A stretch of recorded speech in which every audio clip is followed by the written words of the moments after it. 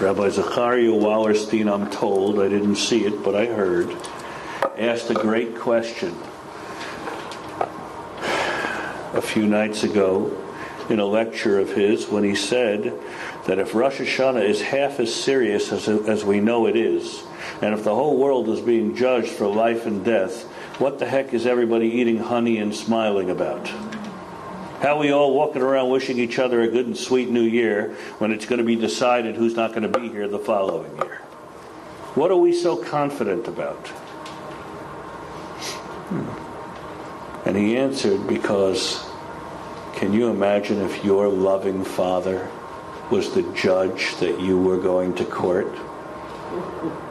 Your Father would do anything for you to make sure that the case was appealed, that it was adjourned, that you had the opportunity to make amends. The deal is stacked in our favor because we have a Father in heaven who loves us to pieces.